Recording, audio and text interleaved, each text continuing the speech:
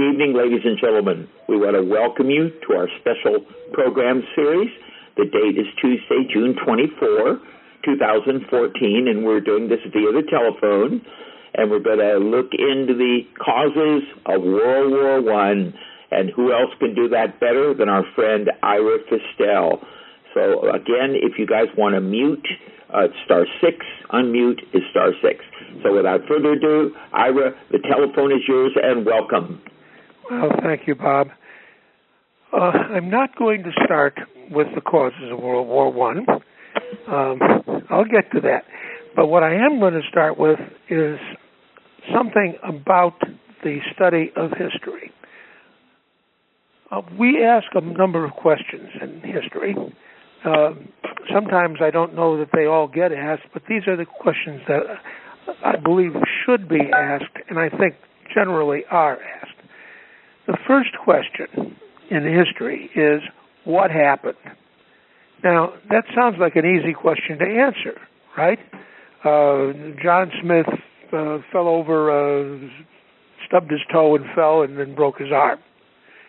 But sometimes it's not an easy question to answer. What happens if there are two witnesses, say there was an accident and you're in the street corner and you saw or thought you saw one car, a brown car, run into a white car. And then let's say somebody else is on a different corner looking at it from a different way, and he says, no, it wasn't the brown car that ran into the white car, it was the white car that hit the brown car. How do you know what actually happened? And now, not often, in history you have eyewitnesses who are in the past. And things get forgotten, things get changed around and misremembered. How always do you know what happened? And the fact is, we don't always know what happened. More often than not, there's a question about what happened. Well, that's the first step in any historical investigation, trying to find out what happened. Now, let's talk about World War I, for example. There is now no person alive who experienced anything about World War I, either as a civilian or as a combatant. No one is still alive. The last living person that I know of was a young woman at the time in Great Britain, and she served coffee and things to British Air Force people during World War I. Well, it's 100 years ago. You'd have to be at minimum 110 to even remember anything about the war. So we don't have the advantage of eyewitnesses anymore. So then you have to trust written accounts. You have to trust, sometimes you'll have a recorded account or something. But how do you know what really happened? Right, that's the first question. Second thing, it's not enough just to know what happened. Why did it happen? What caused it? Why did it happen? And a corollary of that is, why did it happen when it happened, not before or after? And that's a very, very important question to ask. For example, in the case of World War I, the tensions had been building up for years. For at least 10 years before the war broke out, there had been crisis after crisis involving the great powers and some of the smaller nations in Europe. And yet none of those conflicts led to a continent-wide or worldwide war. Why did the conflict in 1914 explode into a worldwide war? What was different? What changed? Why didn't it happen before? Why did it not happen after? Why did it happen when it happened? Another question is, who made it happen? Who's responsible?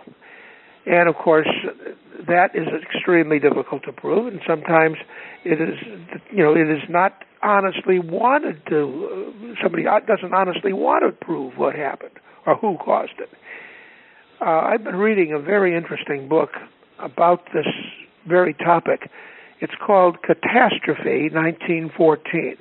Europe Goes to War. It's written by a British author whose name is Max Hastings. And he concludes at the end of the book that the burden of guilt for the First World War must logically lie, and on the evidence that we have, primarily on Germany. You wouldn't want to, you wouldn't find that in a German text of about 1933. No way. You might not find it in another text today written by somebody else. Again, we don't always know. John. Sometimes we can't figure it out. Sometimes you'll never actually know what happened or why it happened or who made it happen or all those other questions. What's more, there are subdivisions of all this. Under why did it happen? What material forces, what natural forces contributed to whatever happened? By natural forces, I mean things like geography, the weather, etc. What natural forces had something to do, for example, with the beginning of World War I? And I'll talk about that as we go on a little further down the road. What social factors contributed to what happened? In this case, national origins, differences in religion, differences in language, differences in traditions. What technical factors contributed to what happened? And in the case of World War I, some of the technical factors were the incredibly rapid change in the technology of warfare. Remember that there had not been a general European war in 99 years. The defeat of Napoleon at Waterloo in 1815 was the last time prior to 1914 that there was a general conflict within Europe. But between 1815 and 1914, just think of the changes that occurred. Among other things, the development of steam power, the development of automatic weapons, the development of the railway, which was a huge factor, ability to move large numbers of people and huge amounts of freight, long distances, quickly. Not a factor in the Napoleonic Wars, et cetera, et cetera, et cetera. So all of these questions are part of what history tries to tell us, tries to teach us. And what's the reason why we want to know all this? Well, we cannot have much impact on the future if we don't know the past. If we don't know where we are and how we got there, how can we possibly know where we're going and how to get where we want to go rather than stumble into something as Europe stumbled into war in 1914. So history is important. I've taught history for many years. My degree, my master's degree is in history. And I hear people say every once in a while, well, history is not important. It's irrelevant. Why bother to study history? Why should I care what happened when Franz Ferdinand was assassinated in Sarajevo on June 28, 1914? Well, the answer is the assassination led to the deaths over the next 4 years of at least 15 million people. And over a period of years since then, since 1918, the end of the First World War, things that were set in motion by the First World War have probably accounted for the deaths of at least another 50 to 60 million people, And the tensions that were created by what happened in the First World War are still very much with us today. History, far from being irrelevant, is important. And I come back to the famous comment by George Santayana: those who do not know history are compelled to repeat it. If we don't know what happened in the past, how can we avoid what we don't want to happen in the future? Okay, given that as the prologue, how far back can we trace the roots of what happened in World War I? 1914, of course, was the year the war began, but the background of it goes back further than that. How about 1871? What happened in 1871? Germany, which had not been a nation state, was finally consolidated into a nation state in the center of Europe under the governance of an emperor. Why was that important? Well, we'll talk about all this as we go on. But how come Germany did not become a nation state until 1871? We go back to the history of the nation states in Europe. The first country to consolidate into a nation state was Spain in 1492. Why did Spain become a nation state in 1492? Why was it the first? Well, that was the year that Ferdinand of Aragon and Isabella of Castile married and joined their two kingdoms to create a unified Spain. But Spain was known for centuries as a region that had lots of little castles. Each one held a little bit of ground, and there were constant wars between them. There were three major different ethnic groups of people in Spain. There were the Christians, Catholics, there were the Muslims, the Moors, and there were the Jews, all of whom were important parts of Spain's population. But Spain had something else going for it that encouraged the wiping out of all those little castles and little protectorates. And that was the fact that Spain occupies a peninsula. The only other thing on the peninsula is Portugal. And the Iberian Peninsula has clear natural boundaries. And at a time before steam power and before power of the internal combustion engine, before aircraft, those natural boundaries were like a container. And all the Spaniards of various different kinds, including the Basques, who to this day don't consider themselves the same as other Spaniards, they were all in the same peninsula. And the only other country on it is Portugal, which was very much like Spain and sometimes in the same hands. So there was a great deal of reason why Spain would come together. The event that triggered it was the expulsion of the last of the Moors from Spain in 1492. At the last Moorish hold in Spain was Seville, and when the Moors were driven out, it left only the Christians and the Jews. Immediately, the Spaniards under Ferdinand and Isabella came to the conclusion that they should expel all the Jews from Spain. Why? Because they were afraid that if the Moors tried to come back, the Jews would join with the Moors and overthrow the new Christian Spanish kingdom. And so out of fear, not out of anything that was about to happen really, but out of fear of what might happen, Spain expelled its entire Jewish population. All right.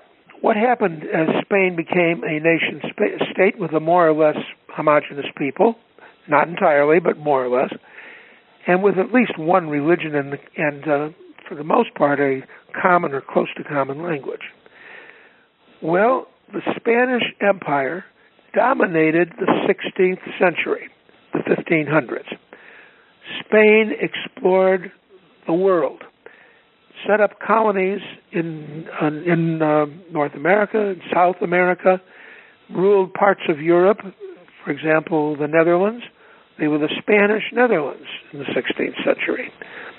Spain's sea power dominated the world at that point. And Spain became, through the gold and silver and colonies that they had, through rapine of the resources of, say, Mexico and other countries, Spain became a very wealthy country. What happened to Spain? Well, if the 16th century belonged to Spain, the 17th century did not. The Spanish Empire began to decline toward the end of the 16th century with the defeat of the Spanish Armada, its great naval force, and the revolt of the Netherlands. In fact, the reason why the Armada was sent north and ran into the English was to put down the rebellion by the Netherlands. And what caused the rebellion by the Netherlands? Largely the effect of Spanish taxation on a new kind of people, a commercial people who lived by buying and selling and trading. And what exacerbated that was the Protestant Reformation. Most of the Dutch were Protestants, many of them Calvinists, just as they are today. The Spanish Catholics had their own ideas of how to run a country, and they worked out a tax system that worked in Spain. But when it was applied to a commercial country like Holland, or like Netherlands, it was absolutely ruinous, and the Dutch revolted, partly because of the taxation and partly because of the religious war between Protestants and Catholics. And so the Spanish Empire began to decline at the end of the 16th century. Which country became the great power of the 17th century in Europe? France. Why? Well, France has a large amount of territory, and most of that territory, not all of it, but most of it, has the kind of natural borders that Spain has. On the south, the Pyrenees Mountains divide France from Spain. On the west and on the northwest, the Atlantic Ocean and the English Channel divide France from any other country. On the southeast, the Alps divide France from Switzerland and Italy. Only on the north and northeast does France not have pretty secure natural boundaries. And that, plus the spread of the French language to all those areas within the country, and the establishment of a single monarch in France, led to France becoming the great nation-state of the 17th century, the 1600s. That was the time when France sent its explorers to North America, to Caribbean, to Africa, to Asia. French influence extended all over the world. And of course, the king who was the leader of all this is the great Sun King, Louis XIV. He may have bankrupted the country and left a wreck behind him, but for that period of time, of the last half of the 17th century, France was the dominant power of the world. And now we come to the beginning of the 18th century. What happened that changed everything in the 18th century? Well, Britain had begun to become a great naval power with the defeat of the Spanish Armada. And in the 18th century, a great war was fought. It is actually the First World War. It was called in Europe the 7 Years' War. In North America, we call it the French and Indian War.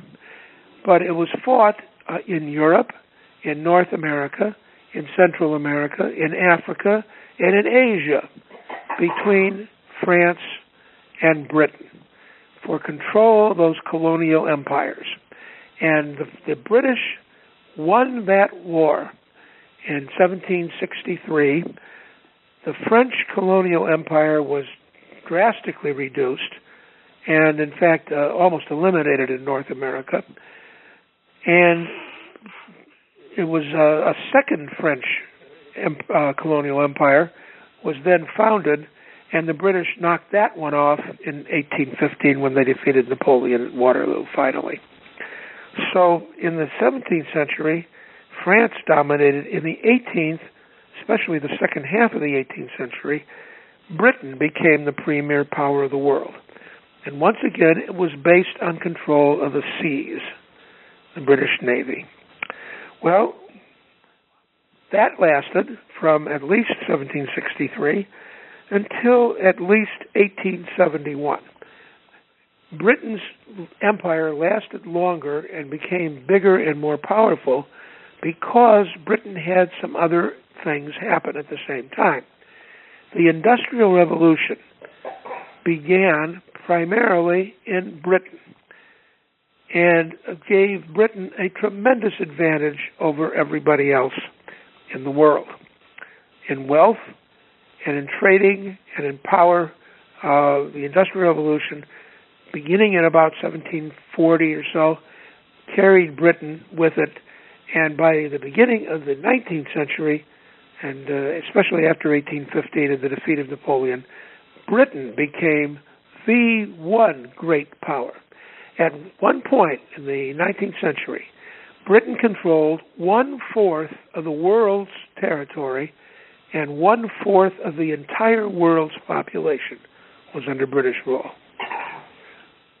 It was probably the largest empire ever, and it probably will remain the largest empire ever created. So Britain's domination lasted until 1871. Then came the challenge.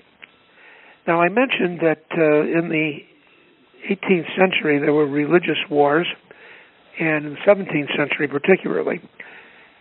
In 1618, the Protestants of the North, that is to say Northern Germany, Scandinavia, and Britain, and the Catholics of the South, Southern Germany, Spain, France, fought each other for 30 years.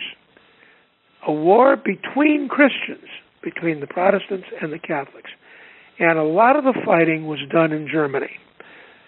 And the war was so destructive that Germany did not recover for 200 years from the damage caused by that war.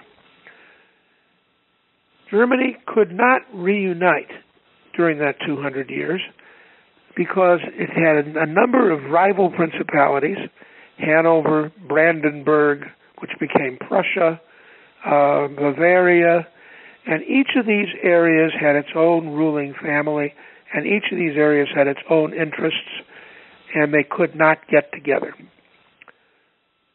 But in the 19th century, again, technology came to the fore. Germany has few natural boundaries.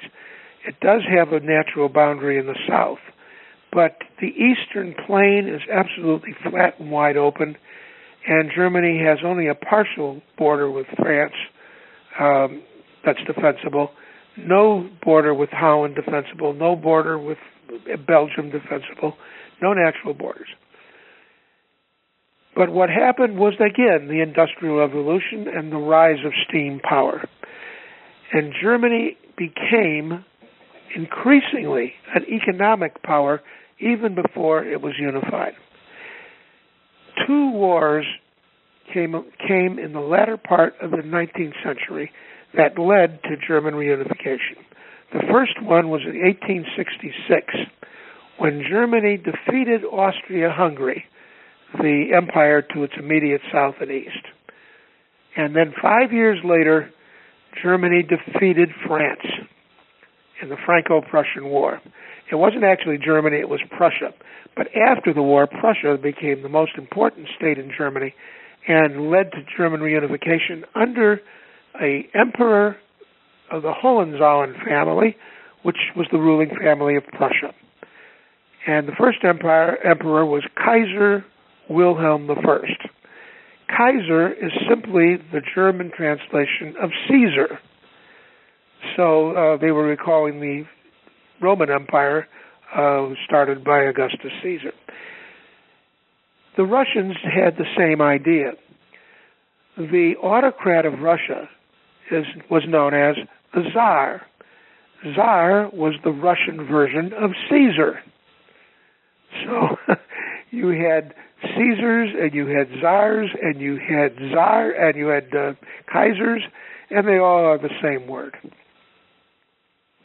Meanwhile, Russia was always on the fringes, and in the 15th, 16th, 17th, 18th centuries, Russia was preoccupied mostly by trying to tame the Asian invasions of the Mongols and the Tartars, and the eastern front of Russia was the center of the Russian activity, less so than Western Europe.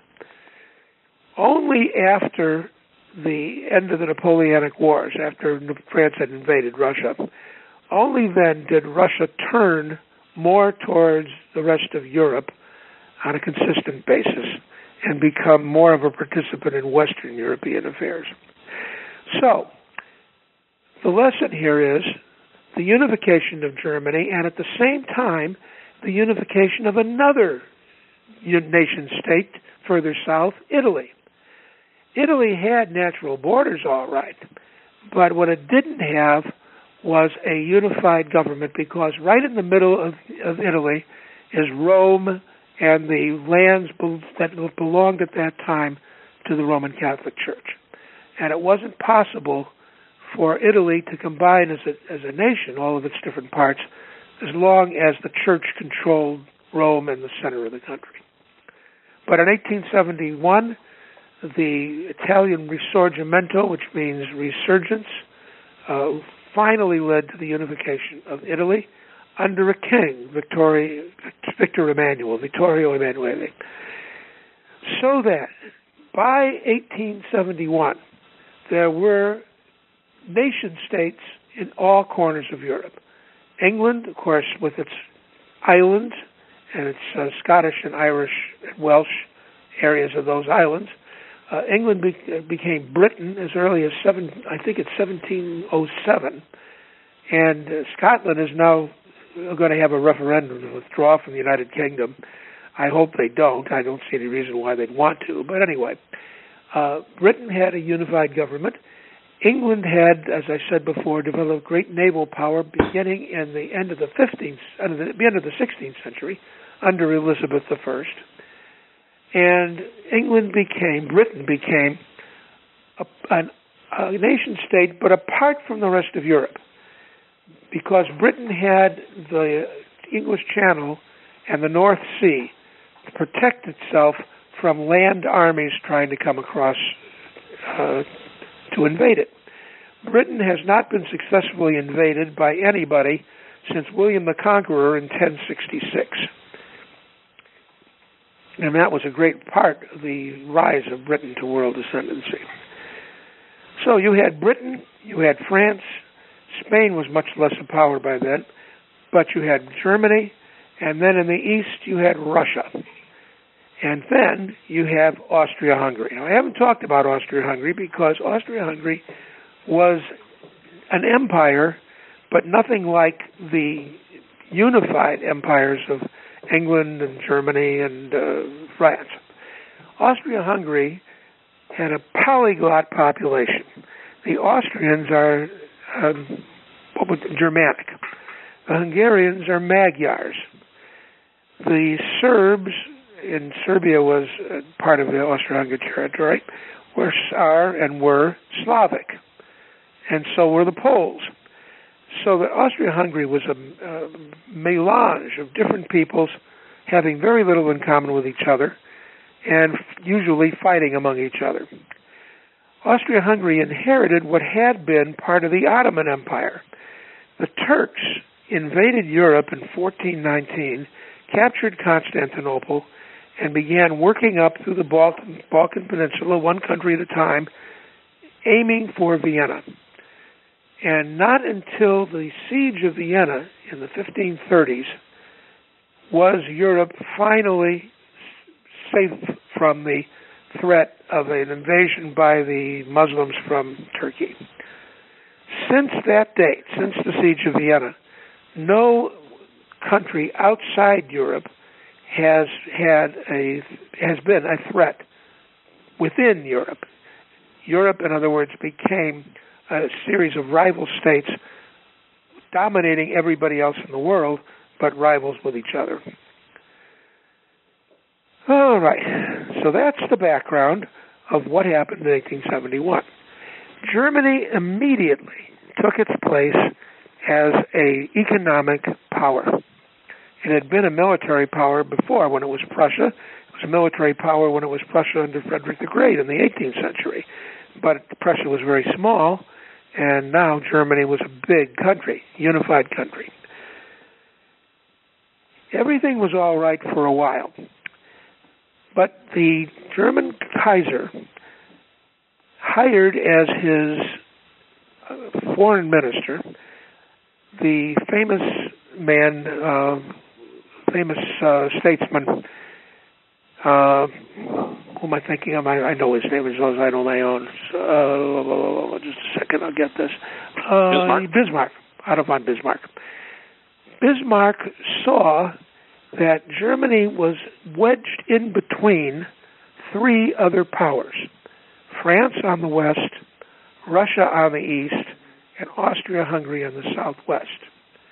And he foresaw that the great threat to Germany was an alliance, a military alliance between France and Russia, and or between France and Austria-Hungary.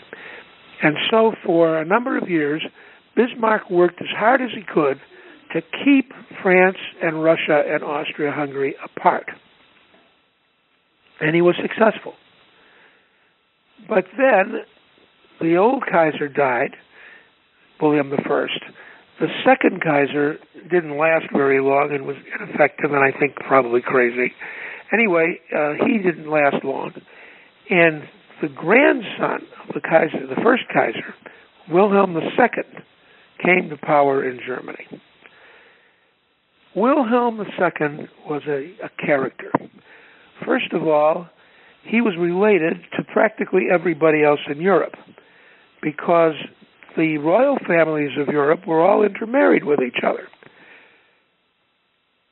The Queen of England, Victoria, had 9 children and a great number of grandchildren, and her children and grandchildren married into all the royal families of Europe, so that in 1900 or 1901, when Edward VII, Victoria's oldest son, became King of England, he was the uncle of the Kaiser of Germany. And they were all related to the family of the Romanovs in Russia, because the Tsar's wife had been a German princess. So you have the anomaly of all these rival states, all ruled by cousins and nephews and relatives. All right. Germany, under Kaiser Wilhelm, was not content to be an economic power. The Kaiser had a withered arm, Kaiser Wilhelm II, and it prevented him from being a military hero, which was what he really wanted to be. He was overwhelmed by panoply and the military uniforms and that kind of thing, and he sought to be a great leader. Unfortunately, he wasn't. One of the first things he did was to fire Bismarck and become his own foreign minister. That was a tremendous disaster. Bismarck was let go in 1890. Within 4 years, the Kaiser had blundered into forming into the causing the formation of an alliance between France and Russia, exactly the thing that Bismarck had been trying to prevent for years. What did an alliance between France and Russia mean? Germany was then caught in the middle of Europe with a great power on either side of her. And in case of war, that meant that Germany might have to fight two major powers at one time in opposite directions, with its armies back to back on its own territory. That was obviously not the kind of situation that Germany would have liked to have had, and because of Bismarck's diplomacy, did not face until the Kaiser. Well, that was only the first of Kaiser Wilhelm's boners. A few years later, in 1898, the Kaiser decided that he needed to build a navy that would be competitive with Britain's. Now, Britain lived by her navy. The navy was everything to Britain, because on the continent, of course, he had nowhere near the number of soldiers and the quality of armies that the continental powers had. Britain lived by trade overseas and by commerce and by the power of the British Navy, and had since the 18th century. The Kaiser made the flat-out blunder of trying to challenge the power of the British Navy. He didn't need to do it. Germany was a great land power to begin with, and an economic power that could rival Britain if given time. And in fact, Germany today is still the predominant economic power in Europe. But the Kaiser had dreams of glory, and so he began building a German navy called the High Seas Fleet, which would be powerful enough to challenge the British Navy. What did Britain do? What do you expect it did? Britain did two things. First, it built its navy even bigger and stronger. The British developed the first modern battleship, the name of which was the Dreadnought. And after that, battleships in general became known as dreadnoughts. The second thing that Britain did was to start looking around Europe for allies. Now, traditionally, France had been an enemy of Britain. Britain and France had fought on and off all the way back to the time of Joan of Arc, before that to the time of Henry V, and before that to the time of William the Conqueror. Britain and France had never been close nations. But when Britain looked around Europe, who was there that they could ally with against Germany? Russia, too far away and had no military significance for Britain, or little military significance. But right there on the doorstep was France, bordering Germany, and with a British alliance with France, Germany would have to attack France before it could even think of attacking Britain across the English Channel. So that France became a kind of a first, what would you say, a tripwire, a first defense line for Britain. And that's the way the British saw it. And so, meanwhile, in 1894, I mentioned the Franco-Russian alliance. Britain joined in 1904, and the three nations, France, Britain, and Russia, signed an agreement called the Triple Entente. The Triple Entente did not obligate anybody to go to war on behalf of anybody else, but it created a unified interest, and all three countries subscribed to it. On the other hand, Germany began looking for allies, but France on one side and Russia on the other were out of the question. They were now allied with each other. The only place Germany could look for an ally was Austria-Hungary, to the south and east. And so began the dual alliance, which later was joined by Italy and became the Triple Alliance.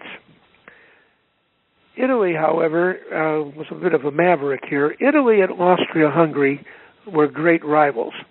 And Italy had no interest in going to war on behalf of anything that would benefit Austria-Hungary.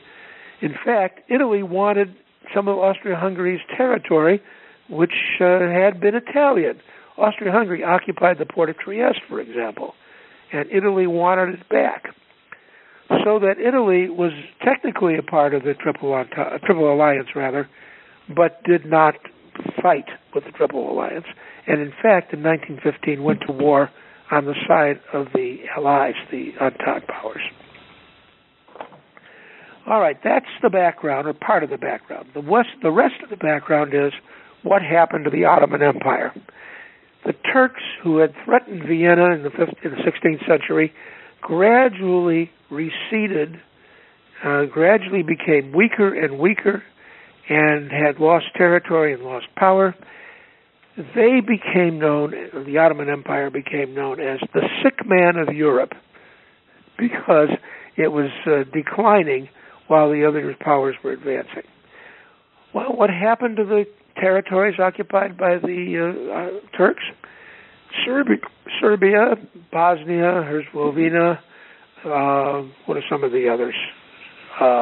Anyway, that whole part of what became eventually Yugoslavia, all those Balkan countries, many of whom had Slavic majorities, such as Serbia.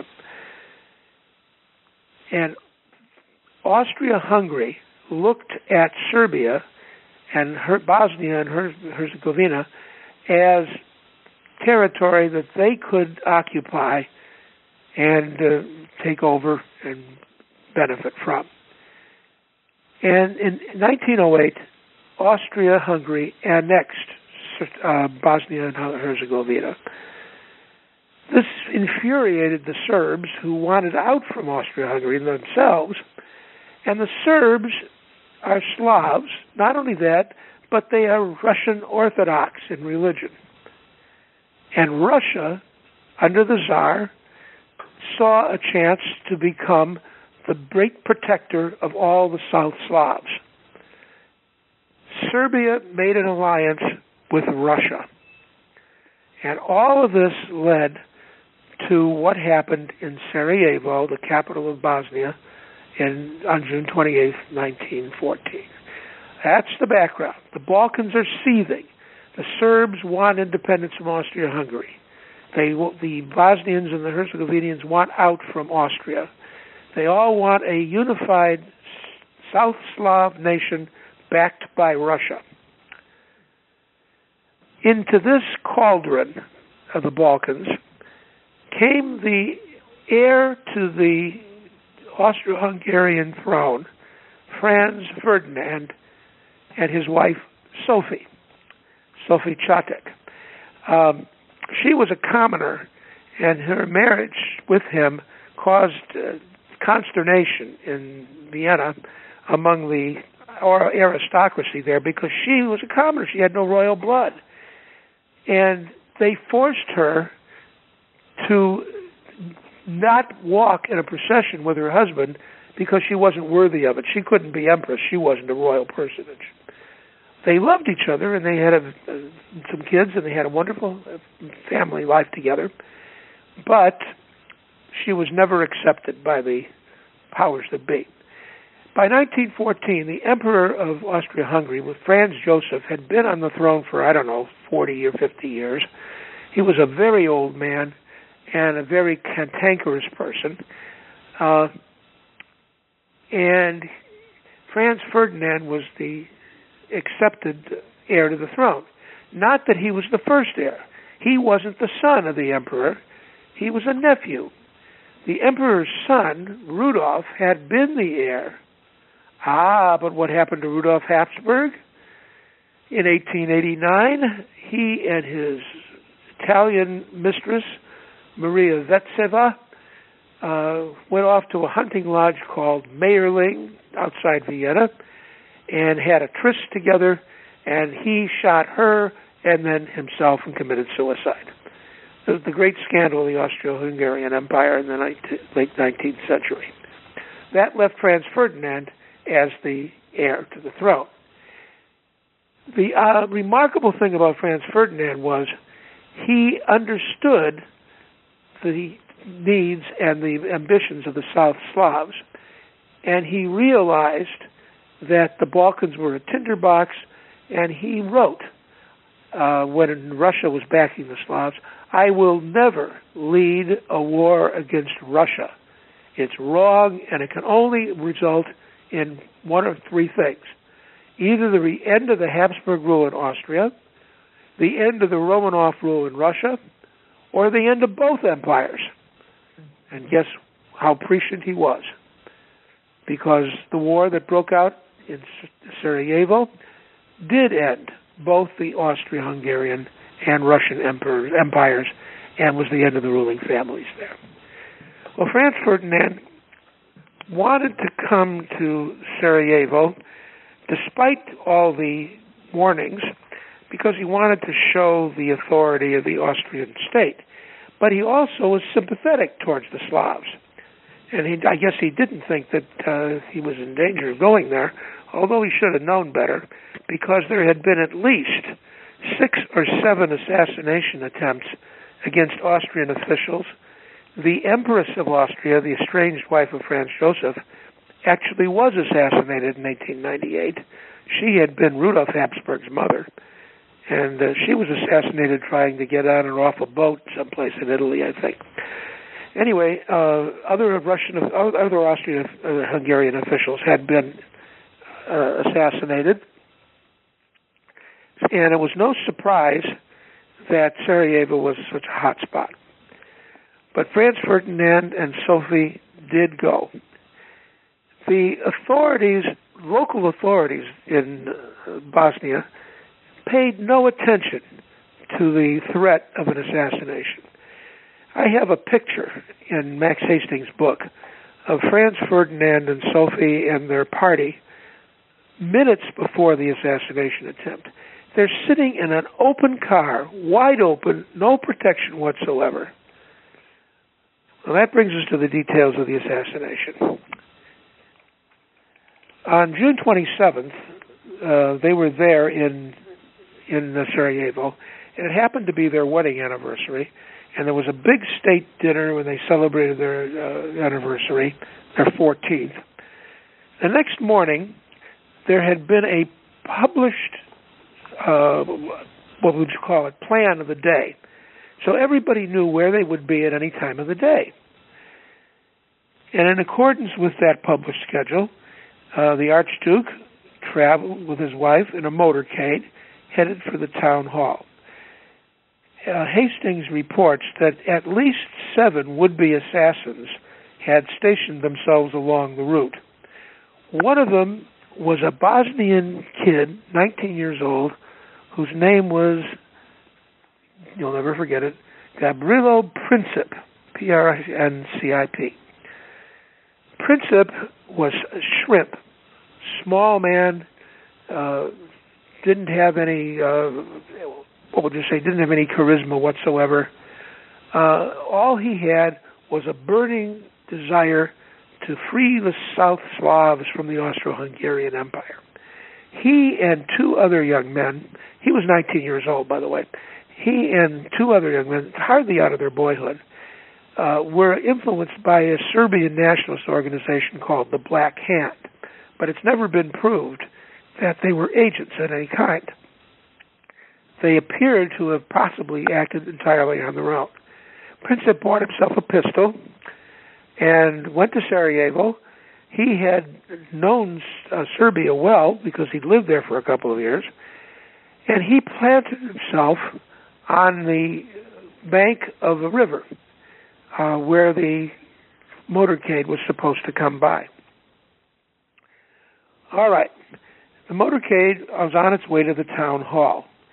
It never got there without something happening. Somebody threw a bomb at the car carrying the royal couple. It bounced off the hood before it exploded. And when it did explode, it injured 2 members of the Archduke's party, but neither the Archduke nor his wife were hurt. They went on to the town hall where they had to listen to a bunch of speeches for a while. At this point, when they were ready to leave, Franz Ferdinand, the Archduke, told his party that he wanted to go see the two officials who had been injured by the bomb. The car had a driver, of course, and the general who was in charge of the security protections, who was a man named Potiorek, who had poo-pooed any of these security protections. He says, who needs to be afraid of kids? Was sitting in the front seat directing the driver where to go. And the driver was supposed to go to see where the hospital where the guards were who had been shot, and not shot, but injured in the bomb explosion. But Potiorek saw that the car was going the wrong way. He ordered the car to stop. All right, the driver stopped the car. But it turns out that this open car, this luxury 1914 automobile, had no reverse gear. I couldn't believe it when I read this. But it couldn't go in reverse. So for the car to back up, somebody had to get out and push. Well, they pushed the car backwards onto the Appel Quay. The Appel Quay is the name of the quay or dock where Gavrilo Princip just happened to be standing holding his pistol. He was within a few feet, as it happened, of Franz Ferdinand and Sophie. He picked up his pistol, he held it up in the air, took aim, and fired 2 shots. Only 2. The remarkable thing about this is that he was seized immediately after by the crowd, never got off another shot, but with 2 shots from a hand pistol, he killed 2 people. Max Hastings in his book says that was remarkable, because a small caliber pistol is not reliable to fire a fatal wound, and often small pistol shot wounds are not fatal. But these 2 both were. The Empress was not the Empress, but the heir to the Emperor, Sophie, was shot immediately. She died right away, and the prince, but the Archduke, was shot. Lived a few minutes, lived long enough to say, Sophie, don't die, stay alive for our children. By that time, she was probably dead already. And within minutes, he died. This gave Austria a pretext to punish Serbia and put an end to the South Slav independence movement as Austria saw it. But Austria could not move unless she had backing from somebody else. And who was the somebody else? Who was Austria-Hungary's ally? Germany and the Kaiser. And World War I would not have happened, or probably would not have happened, if Germany had not given Austria-Hungary the green light to go attack Serbia.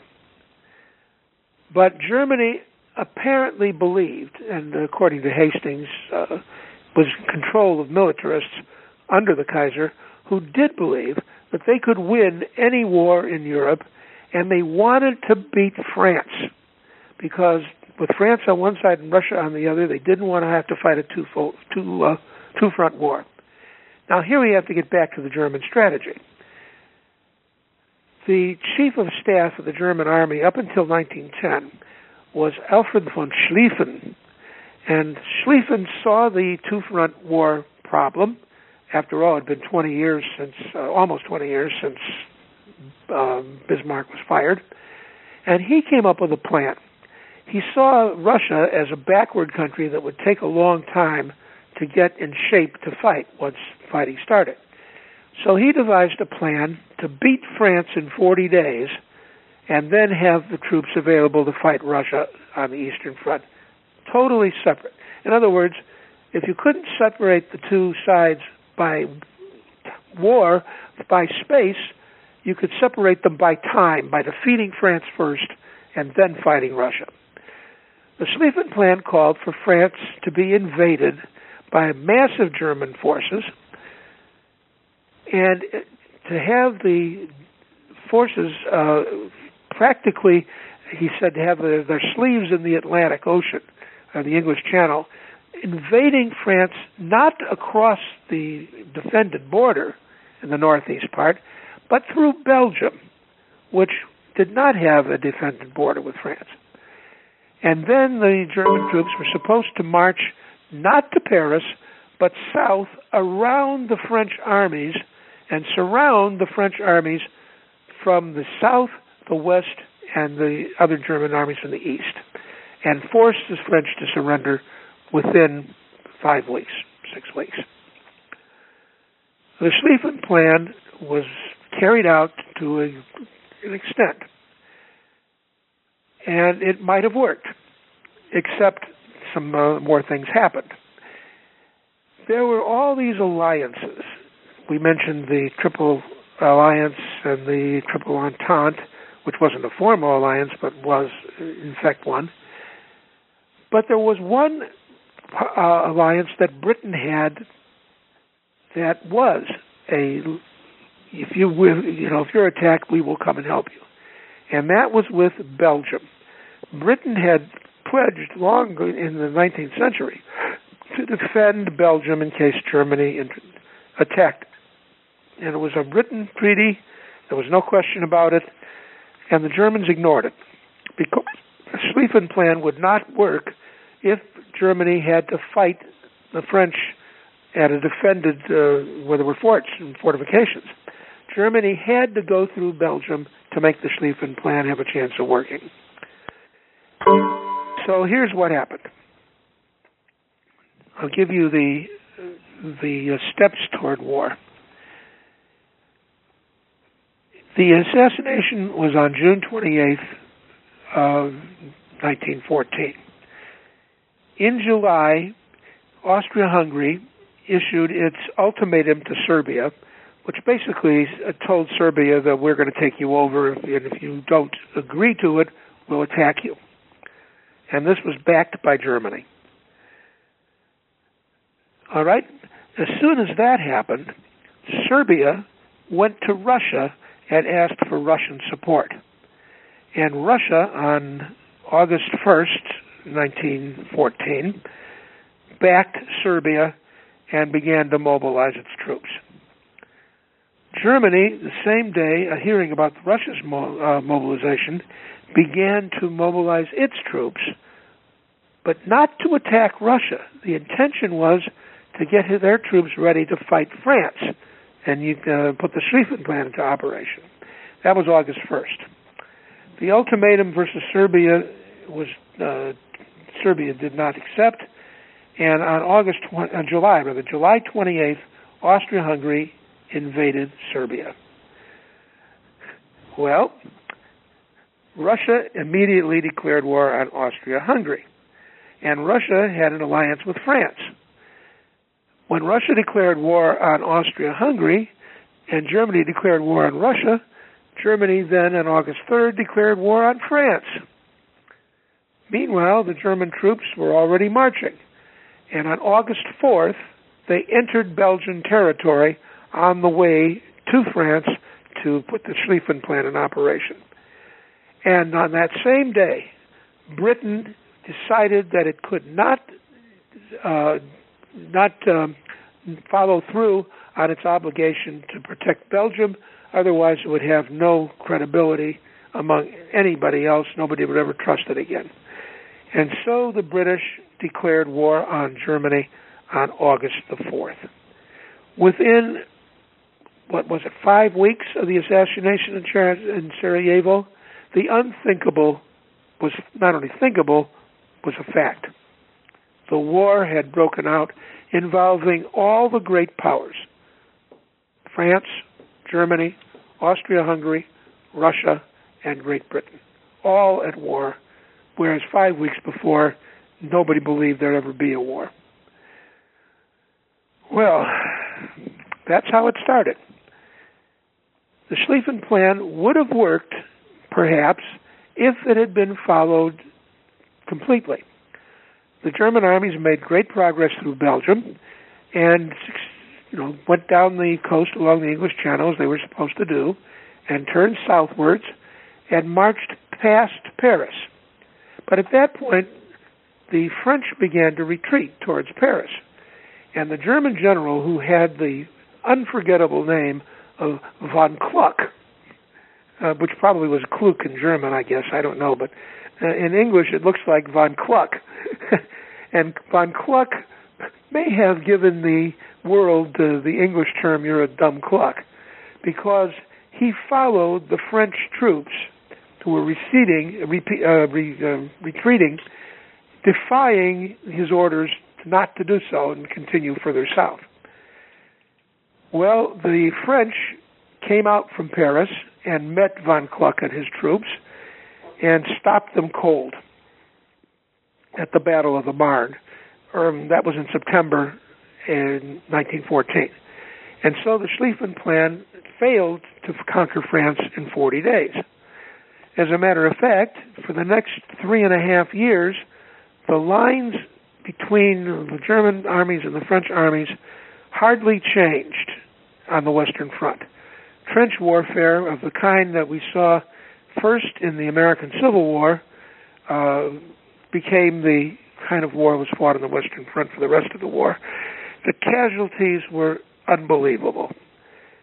On one day at the Somme, the first day of the Battle of the Somme, which was 1916, Britain alone lost 60,000 men in one day.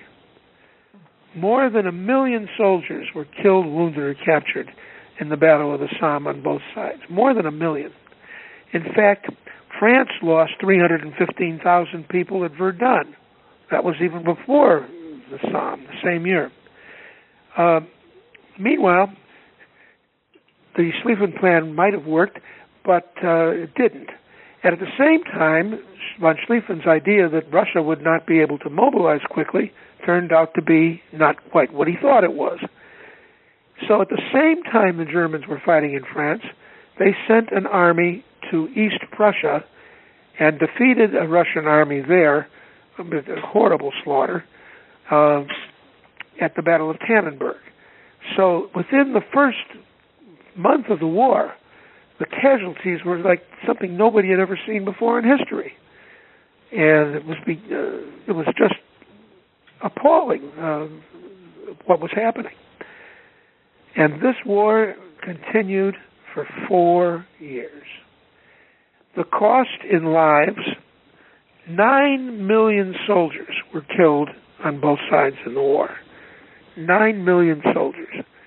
6 million non-combatants, just ordinary citizens. 15 million people were killed in the 4 years of the war. France lost 2 million men. A whole generation of Frenchmen was wiped out in the war. Germany, almost the same. But Germany had a much faster growing and bigger population, and had since 1870. And that was what France was most afraid of, because Germany was growing, population was growing much faster than their population. So the cost of the war in those terms was enormous. It not only did that, it did a lot of other things. I'm not going to go further with the strategy of the war right now, but I do want to talk about some of the long-term outcome. The first and perhaps most important long-term outcome was the decline of the British Empire. Britain lost customers when Russia and France couldn't buy their goods anymore. They also had to liquidate a lot of their foreign investments, particularly in the United States, because they needed money to fight the war.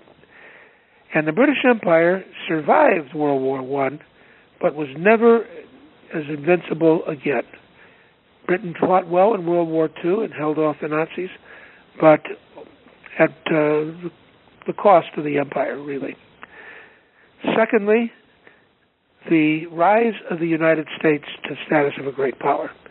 Up until the United States got into World War I, we had never gone to war in Europe. We were an isolationist nation.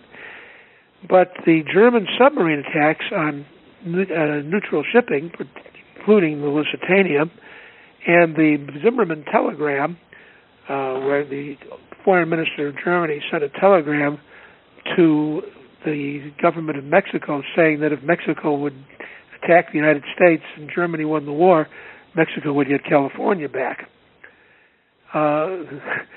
Unfortunately, the Germans didn't realize that they sent the telegram over a cable that the British were watching. The British read the telegram when it was sent and held on to it for a couple of years until the right time appeared, and then released the Zimmermann telegram and caused the United States to tumble into the war. Read Barbara Tuchman's wonderful book on the Zimmermann telegram. It's fascinating. All right, third, the revolution in Russia brought communism to the world. Russia dropped out of the war in December 1917, and the Bolshevik Revolution took place. The Tsar was executed with his family in July of 1918, and Russia became a communist dictatorship, first under Lenin, and then much more seriously under Joseph Stalin. And the Soviet Union appeared as the second great power in the world after World War II. And, of course, the Soviet Union did not have good relations with the United States all that time either. Third, or is it fourth? Germany was humiliated by the war, forced to sign an armistice in 1918, and the apologists said, oh no, Germany wasn't defeated, it was stabbed in the back. And that was what brought Adolf Hitler to power in Germany 15 years later. And of course, Hitler not only brought us World War II, which killed another 60 or 70 million people, he also brought anti-Semitism to the ultimate extreme by murdering 6 million Jews. The result of that was the foundation of the State of Israel in 1948, and the reaction to that meant that anti-Semitism, which had been primarily a European phenomenon, became rampant in the Muslim world. And I don't know if you saw it, but just about maybe a month or two ago, the American Jewish Committee, I believe it was, took a census of asking people all over the world what they thought of Jews. And in the Muslim world, up to 90% of the people in some Muslim countries were deemed to be, by the questions that they answered, by the answers, anti-Semitic. On the other hand, in the United States, the phenomenon of anti-Semitism is rapidly declining, down to 9% of the population. Anyway, that was all the result of World War I. And then, what else? In Asia, Japan entered the war on the side of the Allies. And Japan was the one country in the war that benefited most from fighting on the Allied side. She got control of a number of territories that Germany had colonized. I think the Marshall Islands for one. And Japan hardly suffered any damage whatsoever. So the Japanese got the idea that, we're on the rise. We got a roll going here, and began thinking about dominating the Pacific. And what kept the Japanese from dominating the Pacific? Nothing but the American Navy. And the outgrowth of World War I in that sense was the eventual Japanese attack on Pearl Harbor 23 years later. Finally, the decline of France from the status of a great power to the status of only a regional power in Europe.